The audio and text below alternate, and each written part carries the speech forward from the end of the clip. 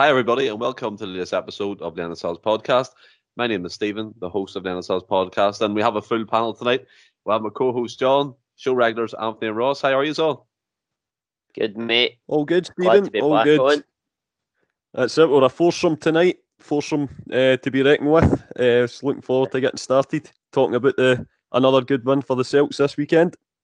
Yeah, 100%. I mean, the foursome. I mean, don't get me excited here, lads. No joke. But like, to start the podcast, obviously, start a wee bit on a somber note here. And former Celtic manager, the man who's famous for stopping the 10 in a row that he's held in such high esteem among us Celtic fans, Wim Jansen has confirmed that he's suffering from dementia. And we at the NSL's podcast all pass on our thoughts and prayers to him and his family.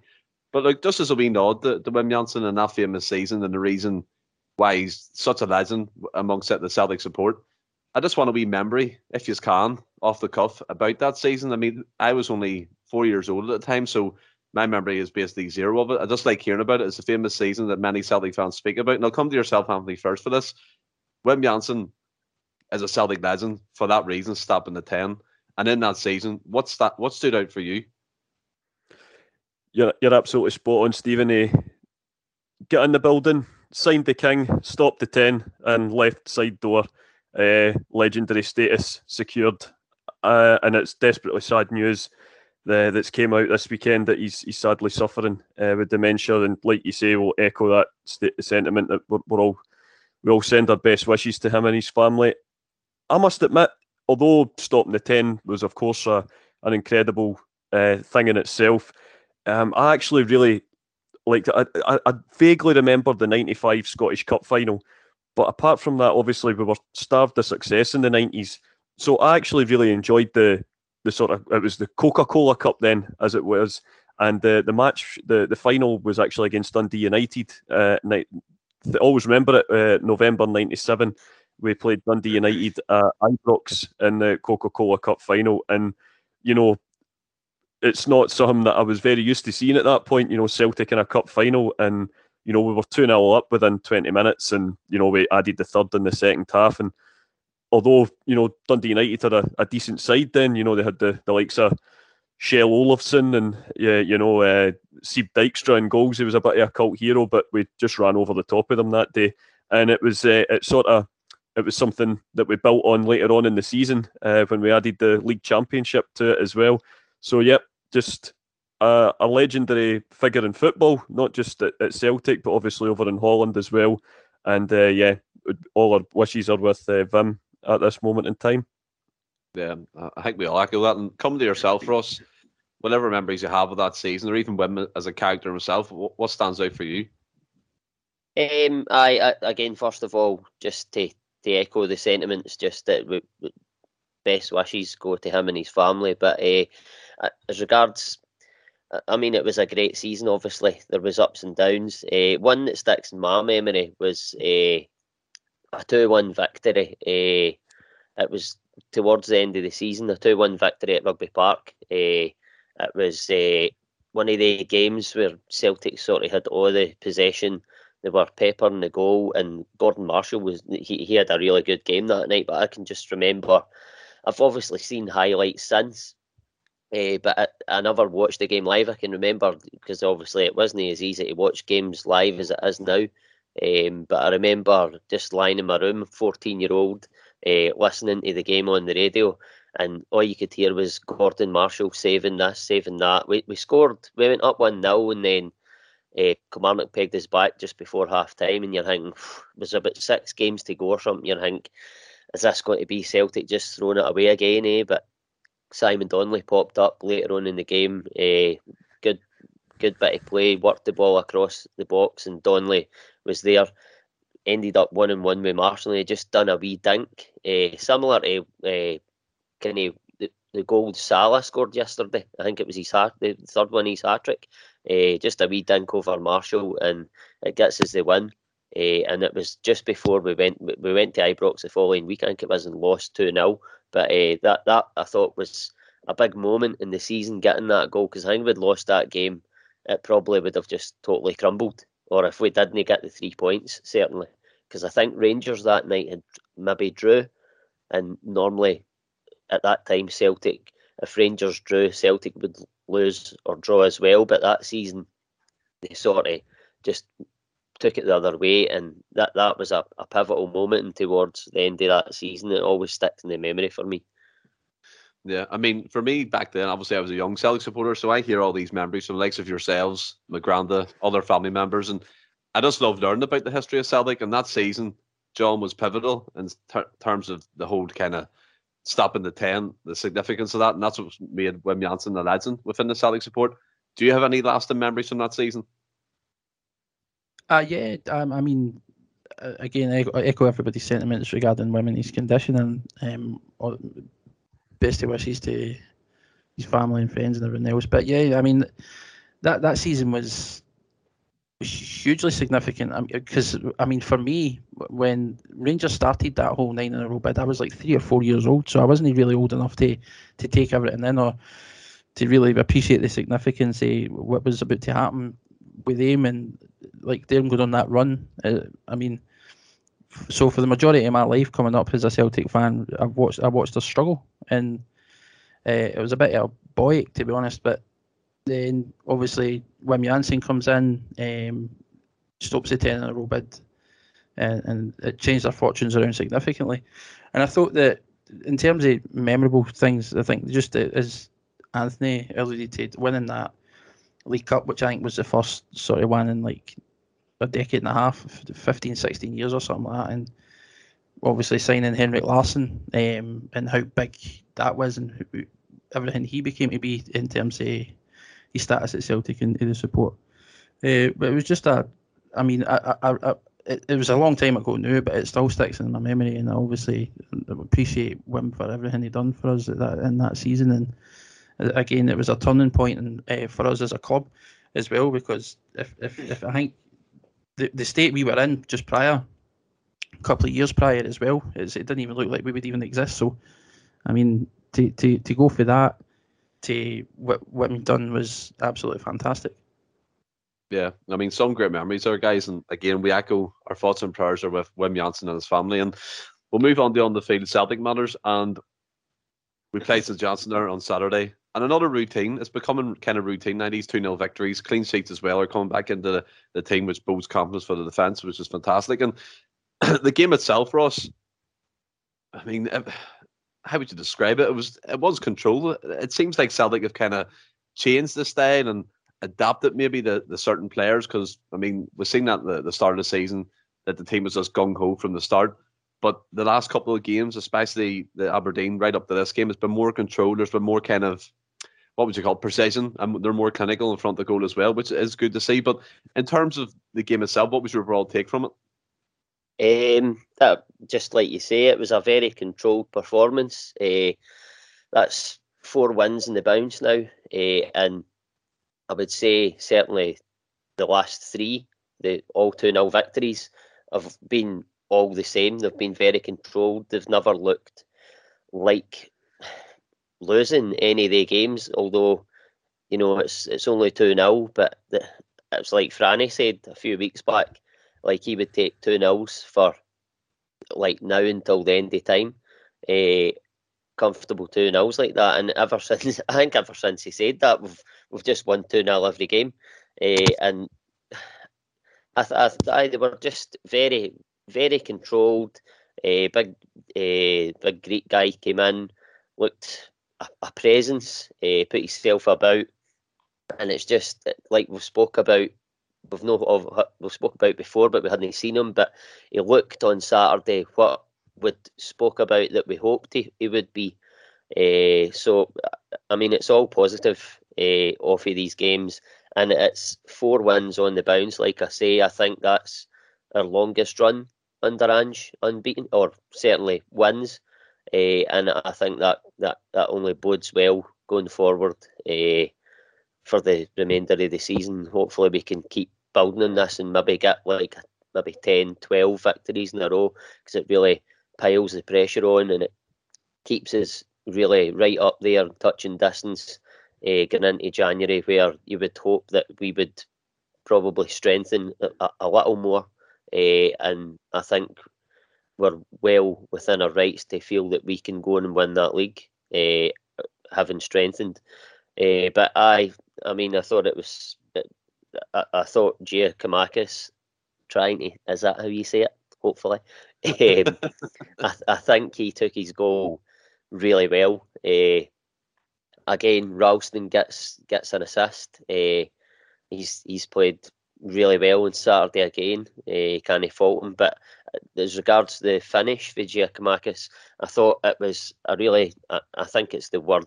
This will be the word of the night. I think controlled. He doesn't lash at that. He made it look a hell of a lot easier finish than what it actually was. So first class, and then the penalty kick. You look at that. I mean, that Juranovic is. I think it's evident he's going to be our penalty taker going forward. And he took 2 penalties. That one, I think, maybe possibly 3, but definitely 2. He took one at Betis as well, and he's stuck them away with just absolute aplomb. He just looks so calm in that situation. You never for a second think he's going to miss. His body language and everything is just what you want to see. So I really enjoyed the game. I mean, I can't mind much towards the end of it because I started drinking at the start of the game, and I had a few beers because I was going on a night out, and I started to get a bit hazy towards the end, let's say. Well, I mean, in terms of what you said there, it was control, and that kind of filtered through towards them. But coming to yourself, John, in regards to the game, obviously we'll touch upon players and stuff, but as Ross said, the word of this podcast is going to be controlled, and it's a stark contrast to what we've seen in terms of the whole gung-ho mentality, where it was just players flooding forward and leaving gaps in behind. And what I've noticed, especially the last 3 or 4 games, is the back four seem to be more solid. And yes, I give Ralston a wee bit of stick on the last podcast. That's because my personal opinion is I still think he's not first choice or shouldn't be going forward. I think that's going to be Juranovic's position. We just need to sort that left back position out. But like Ross, what was your take on the game? Yeah, I mean, I thought that, as you mentioned, the key words controlled. It was a very assured performance. It was comfortable. I think that the opening like 5 minutes or something was a wee bit shaky because they seemed to press us right for the jump. But once we got control of the game, it was never in any doubt. And I thought it was a very, very controlled performance. And you mentioned there about that back line and the 4. At the back, and they seem to be coming on with each and every game, and they're obviously getting used to playing together, and they're getting familiar with each other. And I want to give a big shout out to Starfelt as well, because he's been taking a lot of stick recently, and he's one of the guys that I've kind of stood by myself, and I've said he'll come good in time, and I think we're starting to see that. I think it'd be harsh to say that he's still not capable, because I think that was his probably, if not his best performance in a Celtic jersey, and he's looking more and more comfortable with each and every game. So I think it's just one of the things about giving him time. But I mean, I think things are starting to click, it looks like, for me. I could see, you mentioned earlier something about, has Ange maybe changed up his style or anything? I don't think it's a change of style or nothing like that. I think it's just a case of players are they're starting to get used to the way we're playing. They're getting used to playing with each other, and they're much more confident playing with each other, and that's coming across on the pitch. So I think that, and as the rest of the season goes on, and we've all said it's just going to get better and better for me. And the fact that we've managed to keep a couple of clean sheets and get a couple of away wins, and we're doing what we're doing in the minute, has been fantastic to watch, and I can see it continuing for the rest of the year. I like the way you said that there in terms of the players kind of settling into that formation and the style of play, because maybe at the start there was confusion. They didn't know where to be, what kind of tactics they were playing, the pressing style. But I kind of think what you're thinking is probably the most correct thing there. They've settled into that style. And it may not look gung-ho, but they're inviting the teams on and pressing the teams in certain areas. Do you know exactly. what I mean? That's what I'm saying. I think that because I mean, it's like I say, if you watch earlier performances, you can see the style that Ange wanted to play, and we all touched on it. We says that it's definitely frantic, a bit fast-paced, attacking football. But as you say, as time has gone on, they're still playing fast-paced. They're dominating possession. They're still pressing really high. We're still attacking teams, and we're getting the lion's share of chances. It's just was struggling to take them all. And that, again, that comes down to breaking down 11 men, because I think we're going to see it a lot this year. Is pretty much every team we're going to come up against is going to be defending 10 men in the box and waiting to catch us on a counter-attack. And it's how we deal with that that's going to be the most important thing going forward for us for a defensive standpoint. But you can see with each game that the players are growing into the sort of formation and the style. And I think that that's coming across. And it's certainly, at least the game at the weekend there, you can see it. Like, that's why we're using the word like controlled and assured performances and stuff like that, because they're becoming more comfortable. So at least for me, that's the perspective I have on it. And I think that it's just going to continue to grow in that respect. Yeah. Well, I mean, I think you make a great point in terms of that, but obviously, John alluded to the fact that we're still dominating possession, and I'll throw a couple of match stats at you, like 79% possession, 20 shots, 7 corners. It all points to the fact that Celtic were controlled, dominant, and clinical, doesn't it? It does, and I think the scoreline does reflect. It doesn't necessarily reflect just how dominant we were, and I think you have to give Xander Clark a lot of credit for that. You know, he pulled off a string of some top saves. I think he's a really good goalkeeper, to be fair.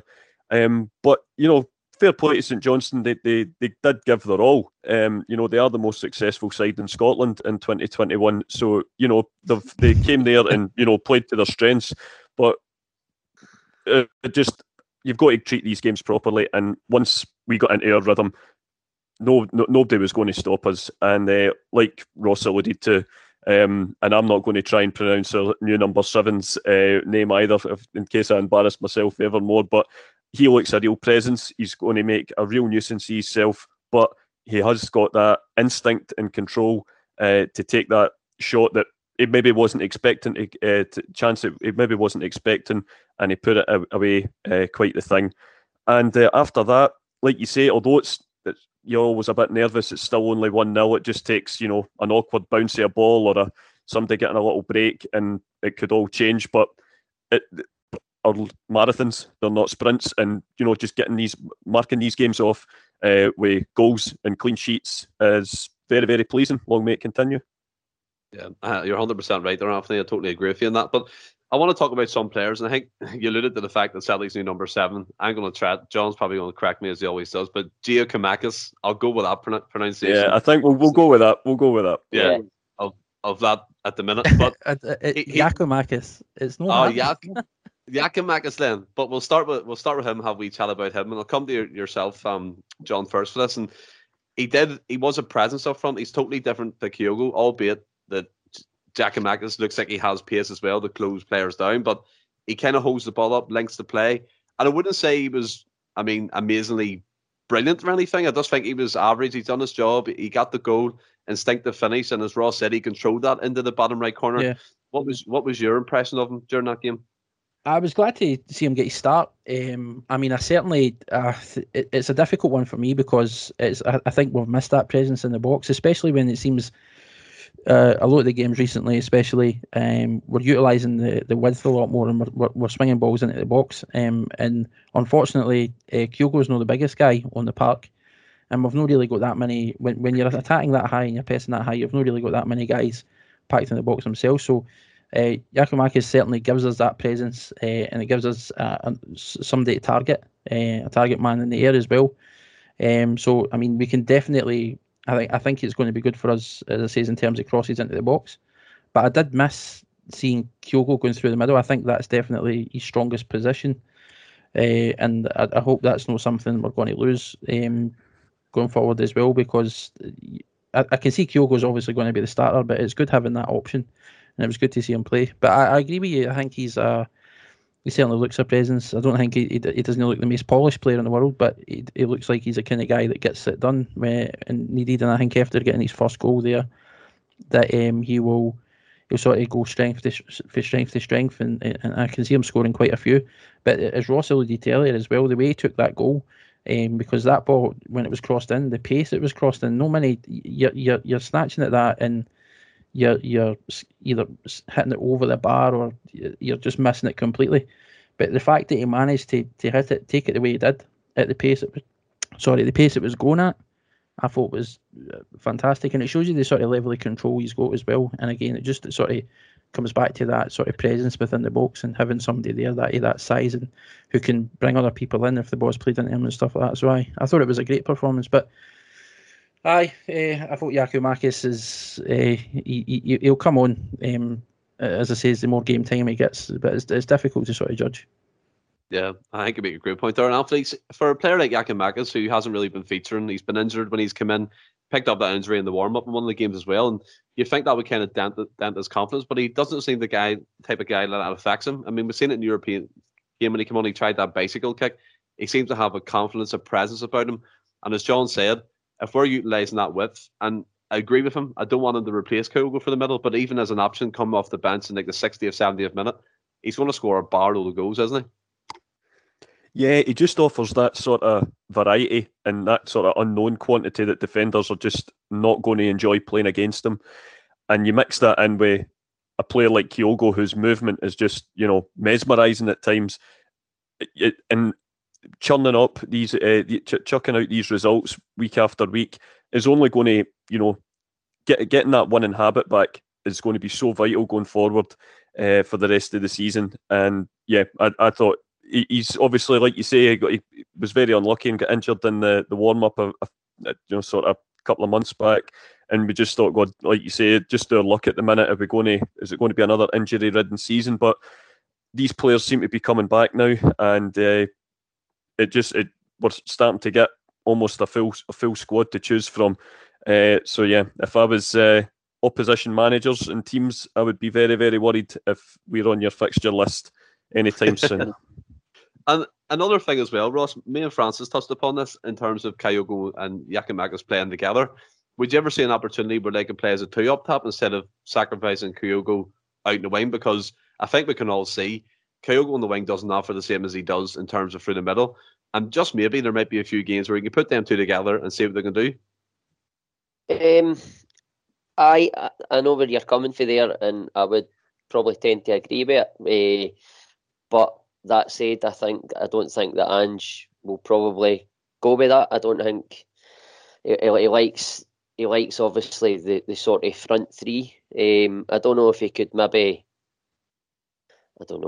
try and put like Kyogo into like the number 10 and play maybe just off him, and still try and keep a sort of three like Kyogo, a sort of bit of a free role. But I don't know. I would like to see it. I'm a bit old school. I like an old school 4-4-2. I don't think it does any harm to mix it up a wee bit against certain teams, and I think that they two could work pretty well. I think that's been alluded to before, that it would sort of work a bit similar to, like, say, Scott McDonald and Hesselink. Obviously, you would have to say that Kyogo's probably a lot more mobile than Scott McDonald, but Scott McDonald is bit stronger. But I would like to see that maybe utilised in some games. I don't think it would be utilised for the start, but if it's a game where we're kind of faced, maybe it's nip and tuck, maybe one each or something, you're looking for that just to change the game up a bit. I think that's an option that's there going forward. And like the guys have said there, it's having Giakoumakis in the squad now and fit. It just gives you that other dynamic, that other option, and it's we're in a good place now. We have got options, certainly up top, and we're just in a good place right now, or a good moment anyway, and you can't really fault it. But we've got a lot of options, on the certainly in the front area of the park. Yeah, I mean, one of them options as well, come back from injury there, Anthony, was Ranovic. And much to my surprise, I was convinced that Bolingoli would have slotted back in at left back, coming back off that European game where he wasn't registered. But I thought he would have come back in and Juranovic maybe took Ralston's place. But again, we'll have to kind of tip our hats off to Ralston. He's keeping a Croatian international from his favourite position, albeit it might be on merit at the minute, and his performances have kind of granted him that. But I think Juranovic on the right is a far better option, in my opinion. And I didn't understand why Bolingoli wasn't even in the match day squad. But was that a surprise to you after he played against Aberdeen? I think it was just more a surprise that Juranovic was actually starting, to be honest, because when we recorded the show last week, we weren't sure of sort of his progress getting back from injury. But yeah, I must admit I was delighted to see him back in the team. Albeit, yeah, I was a little surprised as well that he was on the left rather than his favoured right. Having said that, the performance at Ibrox showed that that's why he's an international class player.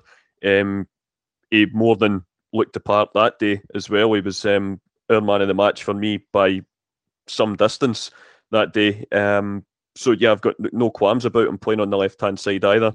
And as Ross says as well, with regards to penalty kicks, yeah, I want him number one anytime we get a spot. We don't get them very often, to be fair, certainly domestically. But anytime we do, I want him to be taking them, because he just looks like he has ice through his veins when it comes to taking them. He just seems to know exactly where to put it and give a goalkeeper absolutely no chance. So, yep, it's great to have him back. He looks a real talent.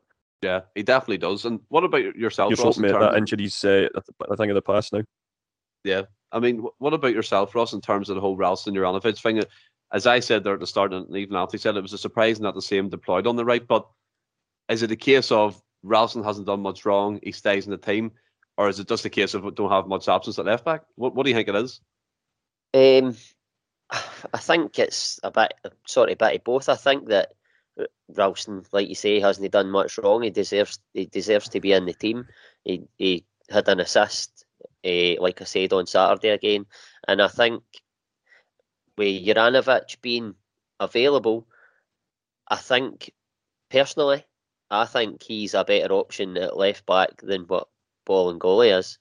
And I think Bolingoli he only came back into the team in that last game. Can't mind who it was. It was against Aberdeen. Was it Aberdeen? Was it? Yeah. Or was it no Motherwell? Oh, it was Motherwell. Yes, you're right. It was Motherwell. Aye.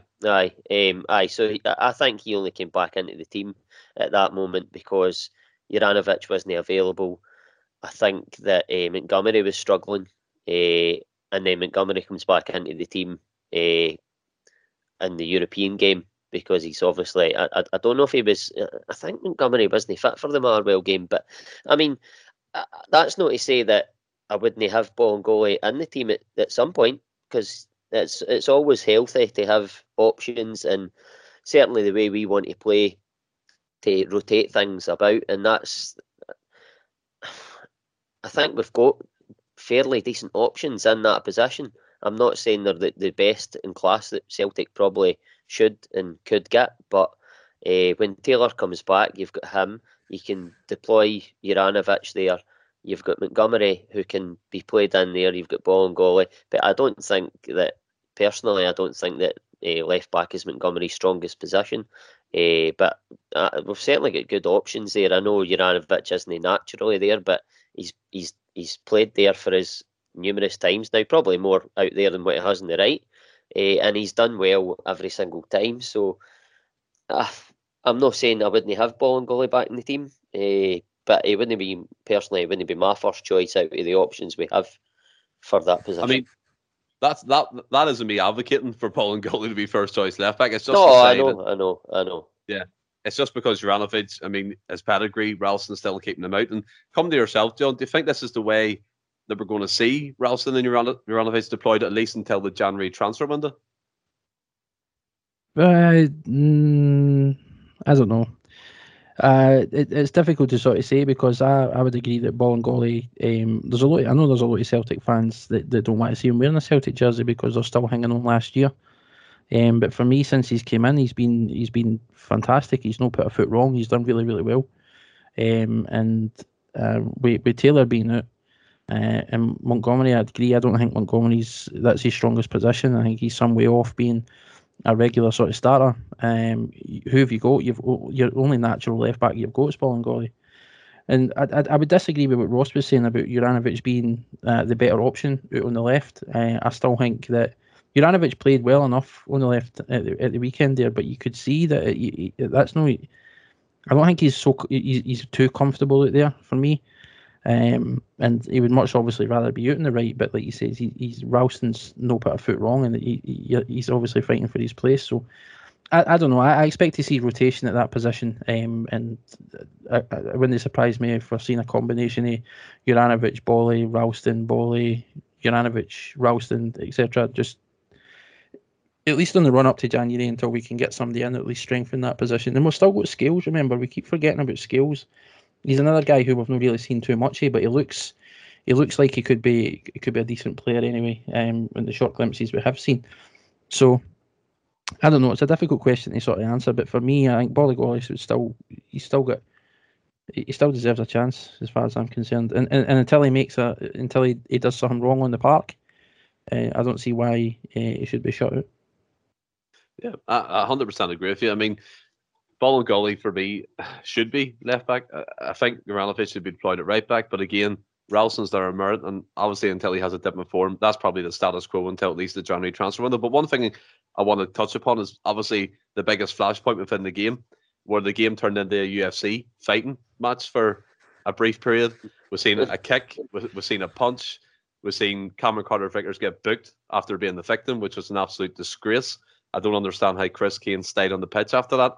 It was so blatant that anyone could see, even the kick to start with. I mean, the force was a red card. The punch is probably another red card. So whoever's reviewing this incident needs to really come down heavy on Chris Kane for me. And come to yourself, Anthony, first about this situation.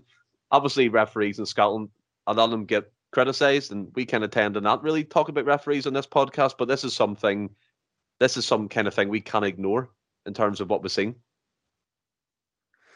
Well, yeah, I mean, incompetence comes as a standard where Scottish referees are concerned, but even by their desperately low standards, I mean, Saturday was an absolute shocker. It really, really was.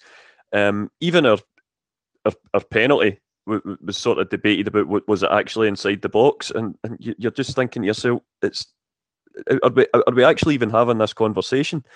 It's really, really mind baffling. It really is. But yeah, the incident itself, like you say, it could actually have been 2 red cards, Stephen. Not like you say for the kick itself. As I say, the first one he seems to be, well, it's certainly reckless, but it is a challenge for the ball. I'm not denying that. But then the second one, Carter-Vickers is over the ball. It's clear that it's not going anywhere, and I think at that point the whistle has sounded. He then has a second kick, and then I'm trying to remember. I can't remember if it's 2 kicks or 3, and then it's the punch for me, the attempted punch out for me, the afterwards, and yet somehow Carter-Vickers ends up getting the same punishment as him.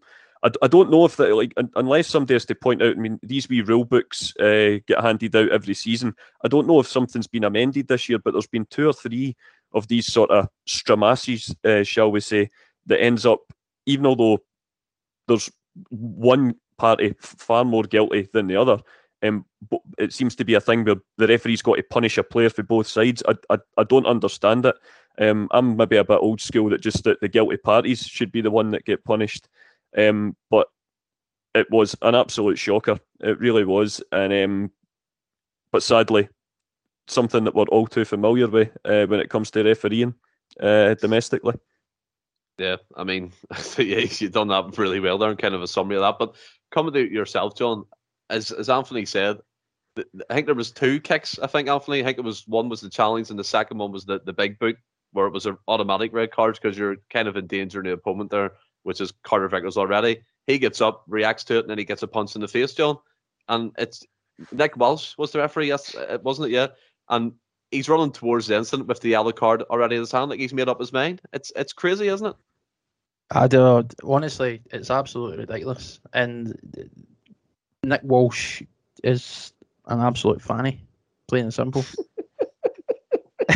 I mean, let's be honest, right? See if you go back and you review that footage, and I posted it on. So it begins. I posted it. I posted it on Twitter, right? And it was just exactly that flashpoint, that moment where you could see him kick him, and he didn't kick. The ball was nowhere near his stomach. Chris Kane volleyed him, and it was purpose. Like there was intent behind it, and that for me, that's a straight red. Vickers is all he's going to react. Anybody would react. You've just been volleyed in the stomach. He go up. Bryson as well was, by the way, was another one. As Cameron Carter-Vickers was getting up, he was trying to push him back down. He was holding him by the back of the head, putting weight in his neck. Obviously, a wee bit too feeble to keep him down. He managed to get himself up, and that's when Chris Kane swung at him. And the fact that that Walsh had already ran over there with his yellow card out, and a decision had been made, and then booked Vickers for God knows what reason. I don't know if it was maybe because he got up as if he was going to react, but he didn't actually do anything. And the fact that Kane got away with it when it could potentially have been 2 reds is it's an absolute disgrace, and it just sums up Scottish referees to a T. And I know we've not really touched on it, and I've been quite vocal outside the podcast anyway. I think even Ross had this argument even last night, that Scottish referees shouldn't be refereeing Scottish games, plain and simple, for me, and that's how just I personally feel. I don't think they're good enough, and I think there's far too much carry on in this country in relation to a whole host of different factors that can come into play, and they're just not a high standard at all. They should stick to refereeing like junior games or something, because they're useless, and we need to start looking at bringing in referees for England or elsewhere throughout Europe, because they're absolutely shite. Yeah, I mean, as I said, the Anthony before came to him, we kind of tend to stay away from them sort of things, referees, because they do get criticised a lot. But this is issues that. And do you know what pisses me off as well? Sorry, see if you even mention it, like. I'm not a conspiracy theorist. It's fucking it's plain as clear as day, right? See, when you actually watch the games, it's clear as day how shocking referees are. Anthony touched on it. The standard of refereeing in this country is abysmal, and week in, week out, they get away with absolute murder. And if you question them, you get reprimanded by the SFA. If you as a fan, if you dare bring it up, you're called a conspiracy theorist and all this. They're far too protected, and they get away with absolutely everything. Even the day, right? After the game at the weekend, there was very, very little in terms of coverage about the Cameron Carter-Vickers incident. And a lot of pundits and ex-referees and all that were coming out, and they were reporting that Welsh was hailed for a brilliant decision in regards to Celtic's penalty. How some referees maybe just let that play on because Celtic still had an advantage, so to speak. But he was hailed for a brilliant decision. It's like they're purposefully. And these, I'm not getting into the rags, carry on, but they are purposely trying to sway people's eyes. Like, let's just forget about what happened there and don't criticise the referee for his shocking decision here. Let's focus on what he did do well, and that's not good enough. I totally agree. My blood's boiling. I'm ready. I can hear your blood's boiling, because I thought you were just going to rant for about 10 minutes there, but no, I totally get what you're saying, and that's what I was going to say. We kind of try and stay away from them refereeing, questioning and stuff, because as you said, you do get called out on it. You get called conspiracy theorists, you get called all sorts. But again, Ross, it's decisions like that on the weekend where Chris Kane should have been sent off, no question. And what came into my mind when I seen that punch was, do you remember when Scott Brown got punched by Ryan Kent? And again, that went unpunished. He didn't even get a punishment for that. If he did, correct me, but I'm pretty sure he didn't. But what was your take on that decision? Just similar to the guys. It was absolutely mind-boggling how he stayed on the park. And by the way, I know we went on and won the game, but at that moment in the game, St Johnstone were still in the game. I think it was only 1-0. Correct me if I'm wrong, but I mean, if he stays on the park, but then if St Johnstone go and just say he goes and scores an equaliser late on, it's an absolute shambles.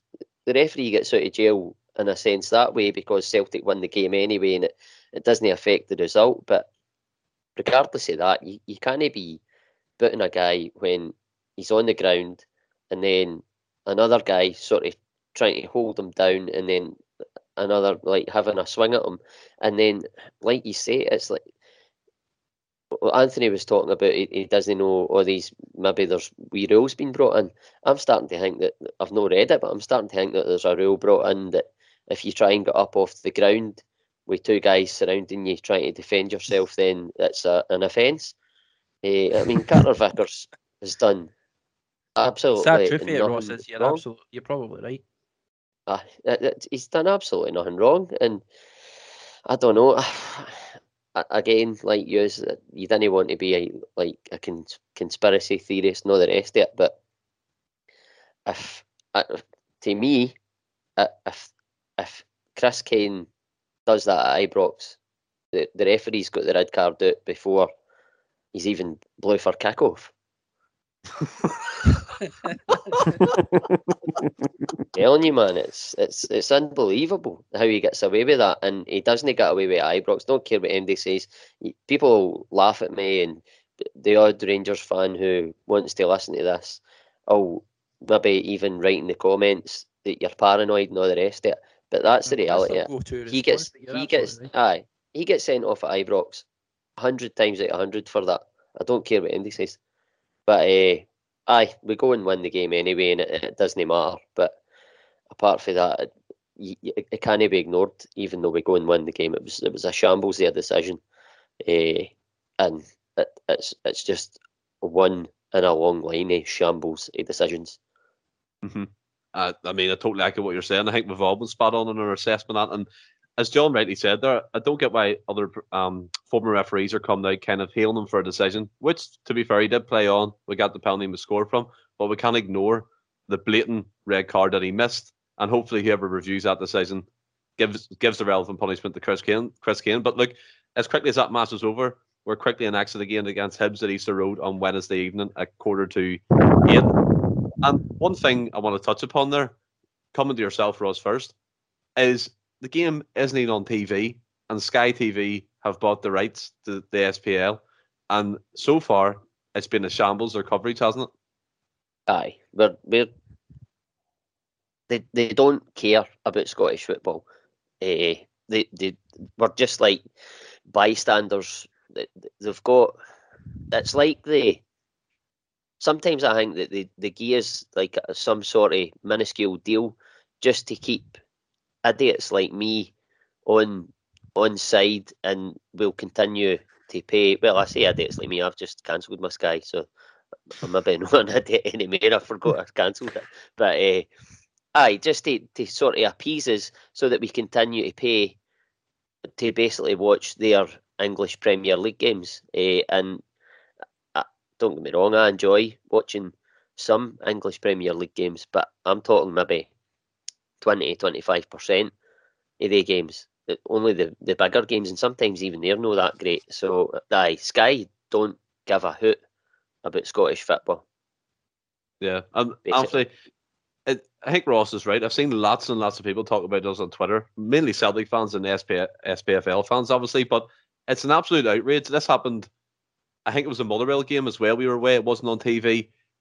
BT covered the European game as they always do, and again, we're away from home, and we're not on TV again, and it leaves fans in a position where they'll have to fork out more money to watch the game. It's an absolute shambles, isn't it? Yeah, it's a double-edged sword, Stephen, because it's actually what actually happens is the league offer up sort of rounds of fixtures for the broadcasters to then televise. So you have a scenario where nobody is on TV. That I think, although it's a full card in the Premier League over the course of the week, the league itself have not put forward any matches for Sky to pick and choose which games to show. So there's incompetence from the SPFL, but there's also, just like Ross says, a complete, ignorance from Sky Sports as well, because they're let's be honest, any television company that offers up Chris Boyd as some sort of insightful reporter really is just extracting the urine with you. But like you say, I'm still one of those idiots that Ross is sort of self-titled himself as well. I do pay for my Sky, but no. But listen, we're on the same boat, mate. I watch so that I can watch. I mean, whatever you're watching, Alfie, I don't think Sky Sports want us to hear it from you. But I mean, if we're looking at it, John, as well, I think Alfie's just having a little bit of technical issues with his mic, but I'm sure he'll be back on to watch the match because and that's it. It's sorry, can you hear me, guys? Yeah, we can hear you now, yes. there, Anthony. Did I cut out there? Sorry, but yeah, it's an absolute nonsense that that yet again Celtic supporters are having to fork out for a pay-per-view fee. This might not be popular with other fans of other clubs. I don't even necessarily particularly like it myself, but the facts are this: Celtic and Rangers are Scottish football where broadcasters are concerned. As much as I would quite like to tune into perhaps a Aberdeen versus Hibs or a Hearts Dundee United, out with Scotland, they are not interested. So it's a case of you just have to go on with it. And this whole nonsense of there has to be a certain amount of a certain team's got to be on a set amount of times. I'm quite sorry, is absolute nonsense. The fact that there is a game on Wednesday night, Hibs versus Celtic, one of the kind of bigger sort of blockbustery type matches that Scottish football can offer, but we've got to, put that to one side because in a couple of weeks' time, Dundee might be, going to Tynecastle or something like that, and we've got to be, we've got to kind of spread it out.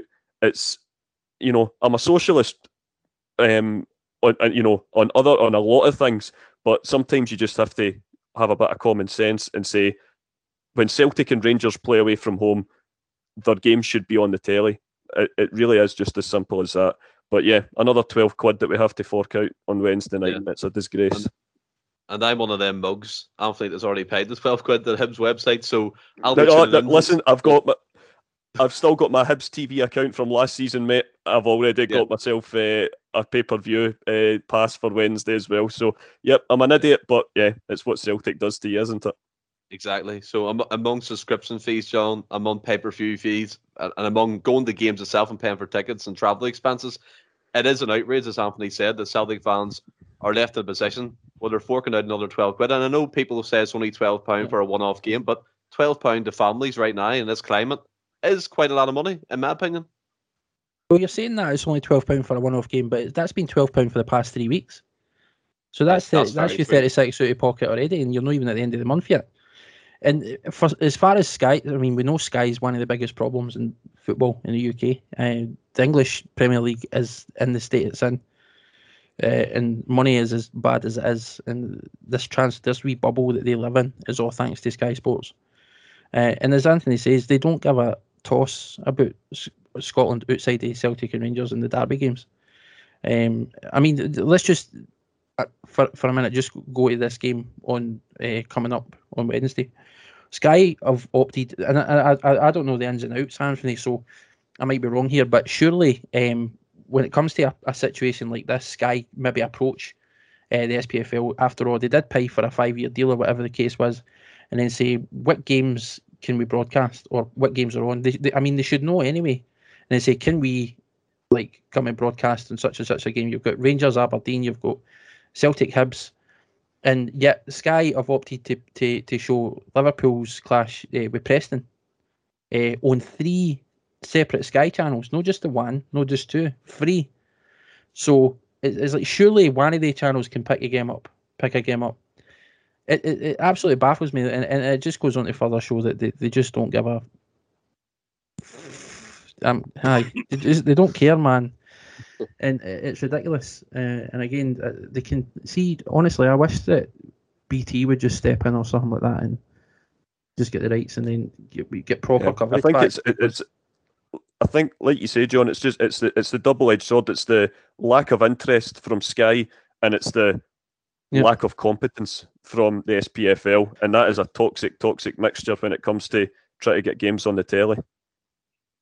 But mate, listen, we know the SPFL, the SFA, whatever they fucking call themselves these days, that they are incompetent, and they have been for years. They're useless, and I think that Sky deal that they got offered was probably the first deal they tabled, and then they just work it. They were just, we'll take it because it's better than we had previously. So we're just going to take it. We didn't. There was probably no element of haggling, no try to push for a better deal, no even seeing if there was competition, if BT or that want to offer it. Amazon even are getting into it now.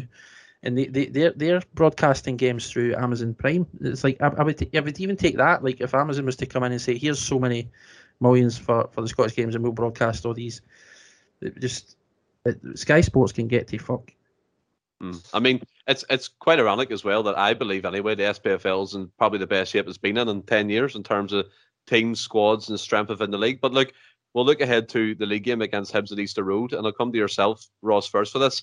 They're coming into this game on the back of a 3-0 loss against Dundee United and a 1-0 loss against Aberdeen. No goals scored there, which is quite evident. And Celtic are going in 4 games, 1 on the bounce. Do you think this game could throw up a potential banana skin? Easter Road in the past has been a difficult venue, but from my point of view, I'm pretty confident that we can get the result and even the comfortable one at that. I'm always confident. You have to go into all Celtic games confident that they can win. Otherwise, what's the point? But Hibs have definitely went off the boil. You've touched on their last couple of results there. So I feel that we should be looking to win this game off the back of the form that we're in and the form that they're in. But again, it's a trip to the capital city. It's always tough for them, sorry. Not always, but it goes out the window. But I think we should have enough to win that game on Wednesday night. Yeah, and I think as well, the confidence thing is coming among Celtic fans now, Anthony, in terms of what we're seeing on the pitch. And Aberdeen, a team that were in crisis, going into this Hibs game 1-1-0. Their manager, Stephen Klaas, was basically out the door last week, but this result could propel them to a win and run. And it looks like Hibs to me are on a sliding slope down the table. We're above them. And that's why I'm feeling that we can kind of get a win and a comfortable win. But what's your opinion on it? I think you always, as Ross says, whenever we make the trip across the M8, it is always a tough match. I mean, we have to forget we've not won in the league at Easter Road since 2014. And we've only won once since then in a Scottish Cup tie when just after Brendan Rodgers departed for Leicester. So it has not been a happy hunting ground by any means for us the last few years. But like you say, the forum that we're in, the forum that Hibs are in, for all their talented players, they've not really kind of got off and running this season. They've had a very stop-start campaign. So there's everything is there for us to go and get the win. But yeah, I think it'll be a tough game, but I think, like you say, we should really be looking to win it. Yeah, 100%. And John, what about yourself, the feeling at the end of the game? I mean, Anthony makes a great point. I mean, I'm going to be totally honest, a wee bit naive that we haven't won there since 2014. I personally didn't even know that stat, but that's kind of stark in terms of how difficult Easter Road in the past has proved for Celtic. But the form for Celtic at the minute and Postecoglou, the confidence through the Celtic's team, I just believe we're going to get that victory. As we say, it's like Hibs seem to be went off the boil a wee bit, and we are starting to pick up a bit of momentum. So, but that pendulum's definitely swinging in our favour, and I'm confident that we're going to continue a run of sort of gathering points. And I mean, I didn't realise that stat either myself, but I mean, I stopped paying attention to all that carry on. I just focus on the game as it comes now, and. I'm confident that we're going to pick up 3, and I really hope Aberdeen do the business as well. Mm-hmm. And come to yourself, Anthony, for this lineup prediction and scores. What have you gone for? I think we'll go for obviously Joe Hart and goals, and I think it will be possibly very similar to what we had on Saturday. So the same back four. We may find Abada might come back in, just depending on how his sort of fitness. I don't know if he was taken out of the match on Saturday just to sort of give him a rest, or if there was maybe any niggles or anything like that. But I think we're in such good control at the minute that he might not decide to shake things up too much, especially when we've got a home game Saturday at 3:00 again coming up at the weekend. So, I'm actually, he might 1 or 2, but I'm actually going to change my mind there, Stephen. I think you might just go for the same again from Saturday. And what about score then? What are you going for? Oh, yeah, sorry, you asked me the score as well. I'm going to go 2-0 Celtic. And John, same to yourself. Lineups and scores. I think it's going to be the same lineup against St Johnstone. I don't think there's going to be any changes. And I'm going to say 3-0. 3-0. And Ross, same to you. I personally think it will be the same lineup as Saturday. The only maybe one that might be a change is Kyogo back through the middle. We might put Jota out wide, and maybe he might give Mikey Johnson a run out. But then again, he might try and do that in the home game at the weekend. So I would probably go with the same team as Saturday, just because I think Giakoumakis gives you that presence, certainly in an away game as well, to try and get in toppy teams. Scoreline, I'm going to go 2-0 Celtic. I'll go Hart and goal, Ralston, Carter Vickers, Starfelt, and Juranovic. I'll go on the midfield, Beaton, McGregor, and Turnbull. I'll go on the right-hand side, Mikey Johnson to get a start. Kyogo through the middle, and Felipe Yada on the left. And I'll go personally 3-0 scoreline. But look, that brings us to the end of the podcast. And I mean, it's been a great show. And we as a podcast group have some news for the guys who are especially listening on YouTube. This will be our last audio video on YouTube, which is very exciting. We're going to go video from episode 67 onwards. This seems to be a process that's took ages, but it's just because we had to get everyone sorted, everyone with the right cameras and things like that. And it's an exciting time because we're going to take that jump in the video. Yes, it will be still available on audio on the likes of Spotify and iTunes. But come to yourself, John. You're the man who's done this and kind of brought us to this stage. How excited are you to be going video on the podcast? I'm just glad to get you off my fucking back, to be honest.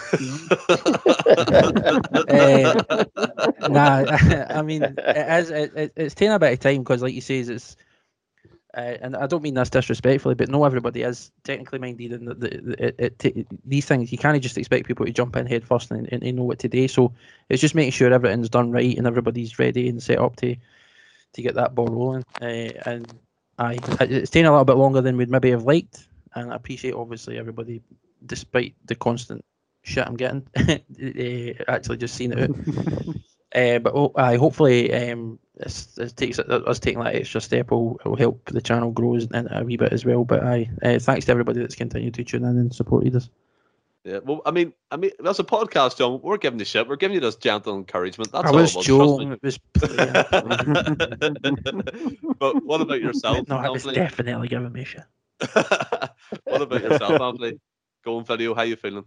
Is Anthony with us? Thank you. But Ross, I'll come to you because Sky has silenced Anthony again. How you feeling going video?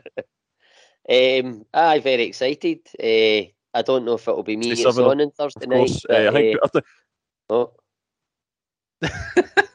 And this is why we want to wait and make sure things are right. But yeah, looking forward to watching you all, and good luck. Good luck for the first one, and I look forward to not only listening but watching you as well on when it gets released in the following day. Yeah, and what about yourself, Ross? How you feeling? I once again pretty excited. I don't know if it'll be me. It'll be on Thursday night. But I've got my hair appointment booked and all the rest of it. To make myself look tip-top condition for the visuals. But no, seriously, I'm really looking forward to it, and I think, fingers crossed, it'll help us, like John says, grow a bit more and probably get a wee bit more interest. Because although audio has been good for us, I think it'll be better to go off people's like facial expressions and stuff as well.